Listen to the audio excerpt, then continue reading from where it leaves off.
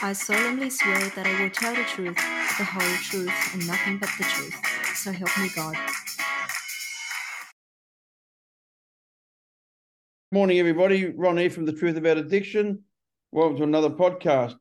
Today we've got a young chap that I'm really interested to hear his story. I know it, only what I've read, the same as what most of you people have done. And I always say, don't believe nothing what you can read and half of what you see, you know. So anyway, Joel's from Victoria, Sunbury. Good rock festival there in the 70s. I'm an old bastard. I remember that well. Actually, when Sunbury was on, I was at Malmesbury Youth Training Centre. Yeah, I've been there. That's where I started my prison sentence. I started in Pentridge and I went to Malmesbury because I was a kid. All right, Joel, welcome to the Truth About Addiction, mate. Welcome, mate. How are you, Ron? Good to meet you. Thanks for having me on here. So where do I start? All started at the age of, I think I was 7 or 8. Me and my best mate were mucking around with a tractor. We pulled the dipstick out and learned how to start them from that day on.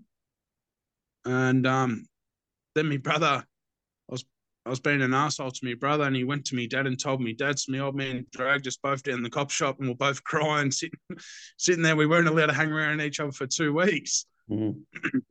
And after that 2 weeks was up, well, back to square one, getting up to no good. Yeah. So how I got into drugs, Ron, and crime was, I think I was about 12 or 13. My family, I come from a really good family. So when my mum and dad split up when I was 12 or 13, my brother and my sister went their own way. I'm the youngest of 3. Started hanging around older people. Back then, when I started using drugs, it was marijuana and speed. Then at the age of 14, I got introduced to ice. I started doing crime and stuff like that. I went to the kids' detention prison in Parkville in Melbourne. The old Toronto Youth Training Centre. I went there, I think it was the age of 14 or 15 for stealing cars, ramming car, say the cop can't just sideswipe them. It's not my car, so who gives a fuck, you know? And then 17, I got sentenced to 18 months for aggravated burglary. So I went to Malmesbury. I know I've jumped a couple of years there, but that's when stuff started really kicking off and getting into it, you know? So 17, I was at the kids' Malmesbury. There was a fight, and I started waxing with one of these boys.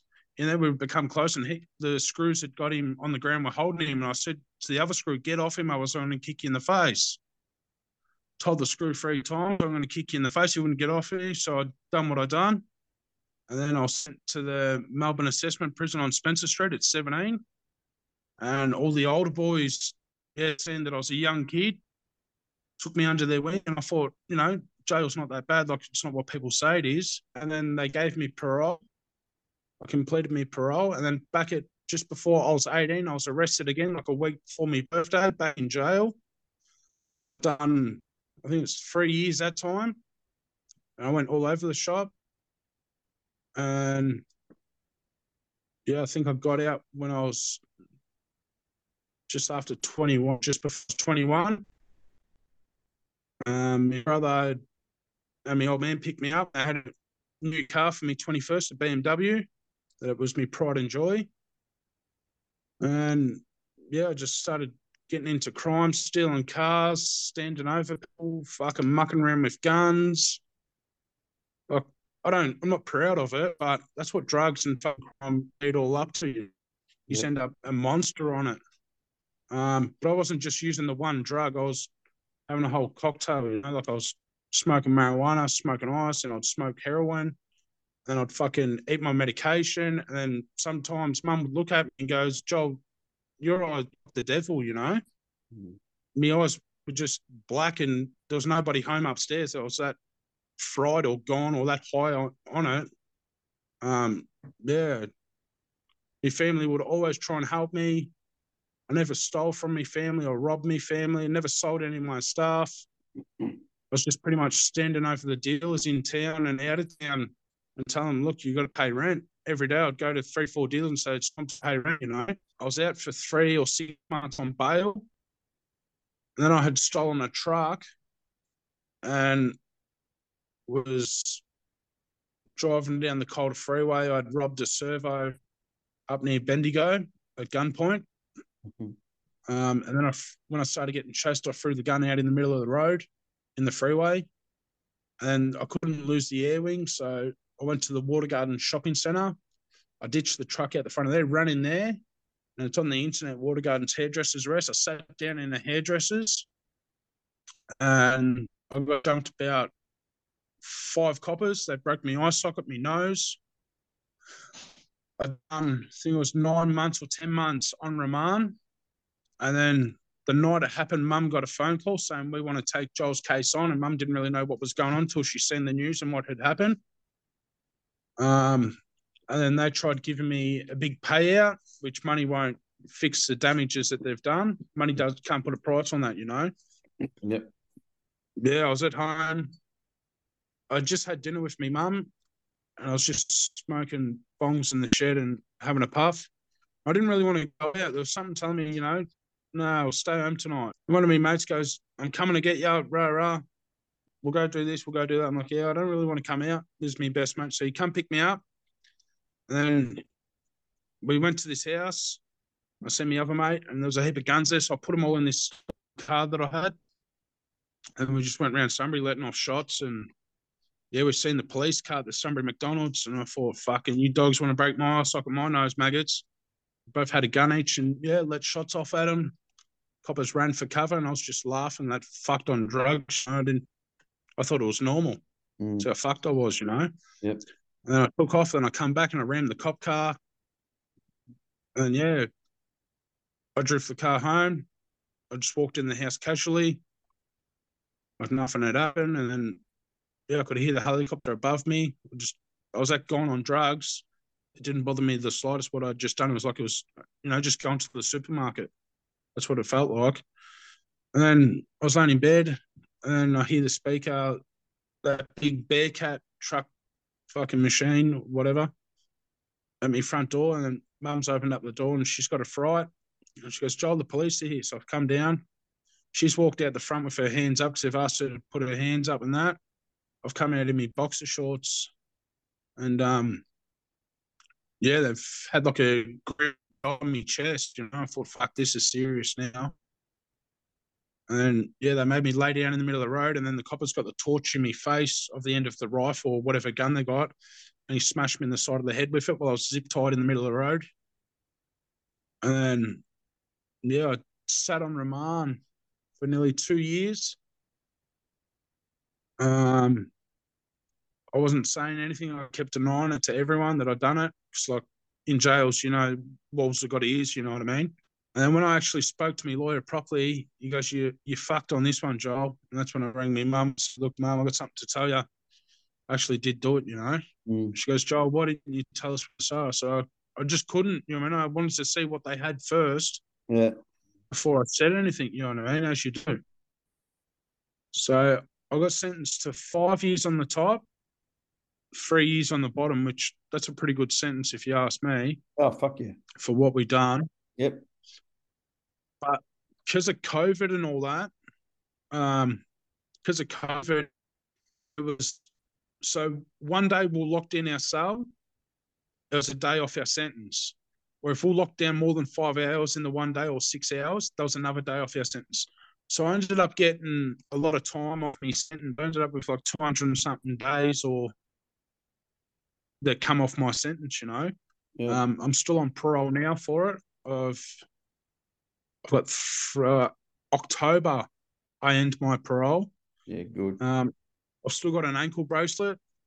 I've had mates that have come out. They've only been out 3 to 6 months. They've already got their ankle bracelets off. So they class me as an SVO, which is serious violent offender. So whenever like if I want my curfew extended or if I want to go out later, I've got to apply to the 2 parole boards. So one parole board and then it goes to the big parole board or however it works. Yeah. But they always knock me back, you know what I mean? Like I'm not, it sounds weird coming out of my mouth, but I'm not that bad of a person. Yeah. If you really get to know me, you'll be like, fuck, I can't see Joel doing all this. But it's once you put that poison in your fucking system, Yeah. You become the devil, become fucking Hulk. You think you're unstoppable, you know? And as you're using your drugs and you're not paying for them, it's even better, you know? And yeah, it's taken nearly 6.5, 7 years to finally flick that switch in my head and say, you know, enough's enough. Yeah. And I've still got my family. And my dad tells me, you go back there, don't bother putting me phone number on the phone, or you know what I mean. So yeah, now you know I've got out. I bought a couple of new toys for myself. Me and my brother running our own fencing business, even though I don't like working. But what do you do? All right, that's good, brother. Yeah. What made you want to stop? Was you in the nick when you stopped using? Yeah, well, we had an opportunity. Well, we had someone bringing stuff in, Yeah. like whatever drugs we want, but I was just mainly using bube and smoking white ox overnight. You know, when it's late at night, I'd have one or two cigarettes. Yeah. But I could have used ice, heroin, marijuana in there. I just thought, well, fuck, I've been on drugs since the age of 13 or 14. I'm 29 now. Yeah. Like one day, you know, my dad's like, I don't know, I understand how you're not dead yet with some of the shit you were doing. Yeah. Like running around with guns. I was 14 or 15. I had a loaded shotgun. My bed. I never really made me bed. Mum would make it. I come home, cooked, and I put the shotgun under me blanket, me doona. Mum's come home, went to make me bed, and fucking found this loaded shotgun. And I think I was 14 or 15. Yeah. It's not Like, normal. no, it's not normal for a young kid that's still meant to be in school running around with a loaded gun. Yeah. Yeah. Let me ask this question, Joel. Go for it. Made your hatred towards the coppers? Fuck, from a young age, just fucking. Sometimes I get, you know, searched down the street 3 or 4 times. You know what I mean? Down at the local bus stop where we all used to hang out. Same copper just had it in for me. You know, drive past and the divvy van sticking his finger up, so I just spit towards the divvy van. Yeah. Yeah, because so you come up with a good upbringing. I come up with a shit upbringing. Yeah. My old man told me all coppers were cunts. Excuse my French. Yeah. Told me that the coppers were the enemy. So I was brought up with that hatred, you know, that, and I'd seen the coppers bashing me father and arresting me father. So I had an hatred for the coppers. And I was just curious what you know your idea was and what your motivation was behind the hatred and because of the victimization and the harassment when you were a kid and the abuse. Yeah, like one time I was like maybe 16, they arrested me and dumped me out near Craigieburn on one of the back roads at like 3:00 in the morning, you know, man. I'm like, fucking, I haven't done anything. Yeah. They didn't give me a touch or anything. They just grabbed me and then fucking, yeah. I talk about it sometimes in my podcast that I do on my own, how as a kid I'd be put in the back of a police van from the jail. And the coppers and the brakes on, you'd fucking crash into the front of the van. They'd accelerate, crash into the back of it. Then you'd hear them all laughing in the front, thinking it's fun. They've done that to me. They've done that to me plenty of times. And then when I get out the caravan, the divvy van, I fucking go berserk. And that's when I'm in handcuffs and they bash me in handcuffs. Take them off, you know. I'll go one-on-one, win or lose. I'll still have a crack. Yeah. Yeah, no. I lost me front teeth at a young age as well. And the reason how I learned how to fight was from getting me head punched in. But I never went to boxing. I never went to kickboxing, nothing like that. I learned how to fight from getting bashed. We have a big problem with youth at the moment in Queensland. And we've been fighting about it because they're building more prisons, and I'm part of a group that says it's not the fucking answer. It's education on the system. Yeah, it's the same as Melbourne as well. They're building these big fucking prisons. They need more people like me and you to go and talk to these young people at school or at a youth centre. Yeah, 100%. It's always something that I've wanted to do is go and talk to the young kids. Yep. And say there's no life of drugs and crime.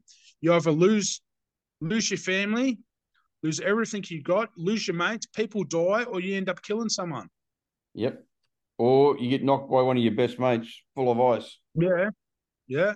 Because you think he's probably robbed you or You know, only takes that one thing, or hit him the wrong way, or get him, stab him, or shoot him where you're not meant to. I got a couple of mates who are doing life lagans, using with their best mate, gone to psychosis, and then by one of them knocked the other one. You know, like just crazy.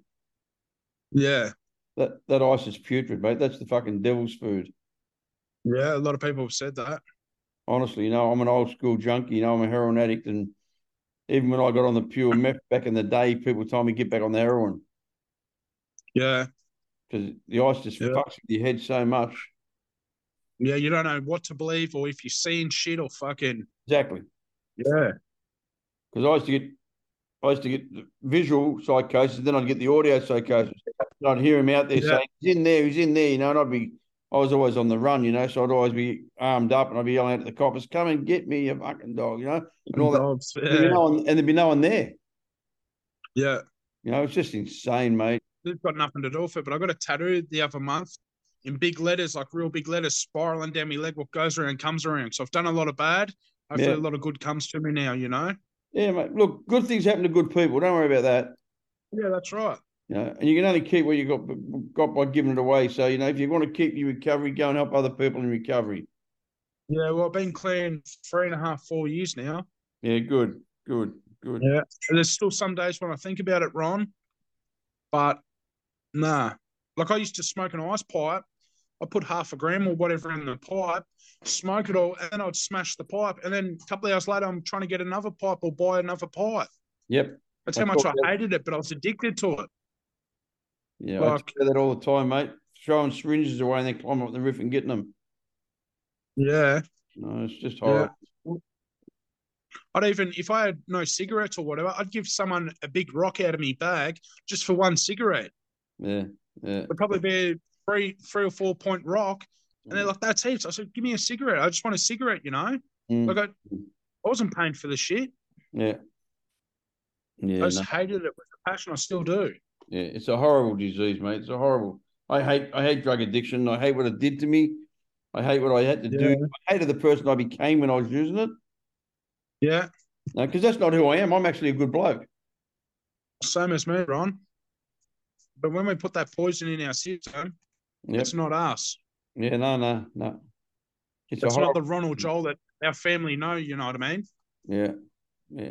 My mum would be saying, my son wouldn't have done that. You know, he'd be pinch for shooting people, and mum would be at court saying, no, my son wouldn't do that. My son wouldn't do that, you know? That's the same as my mum. And then these days, someone will be like, oh, they'll tell me mum something, and she goes, yeah, that's Joel. Wouldn't fucking surprise me. Yeah. But there's nothing you can't tell me mum and dad that wouldn't shock them, you know, like you name it. They're like, yeah, that's Joel. He'd probably do something like that.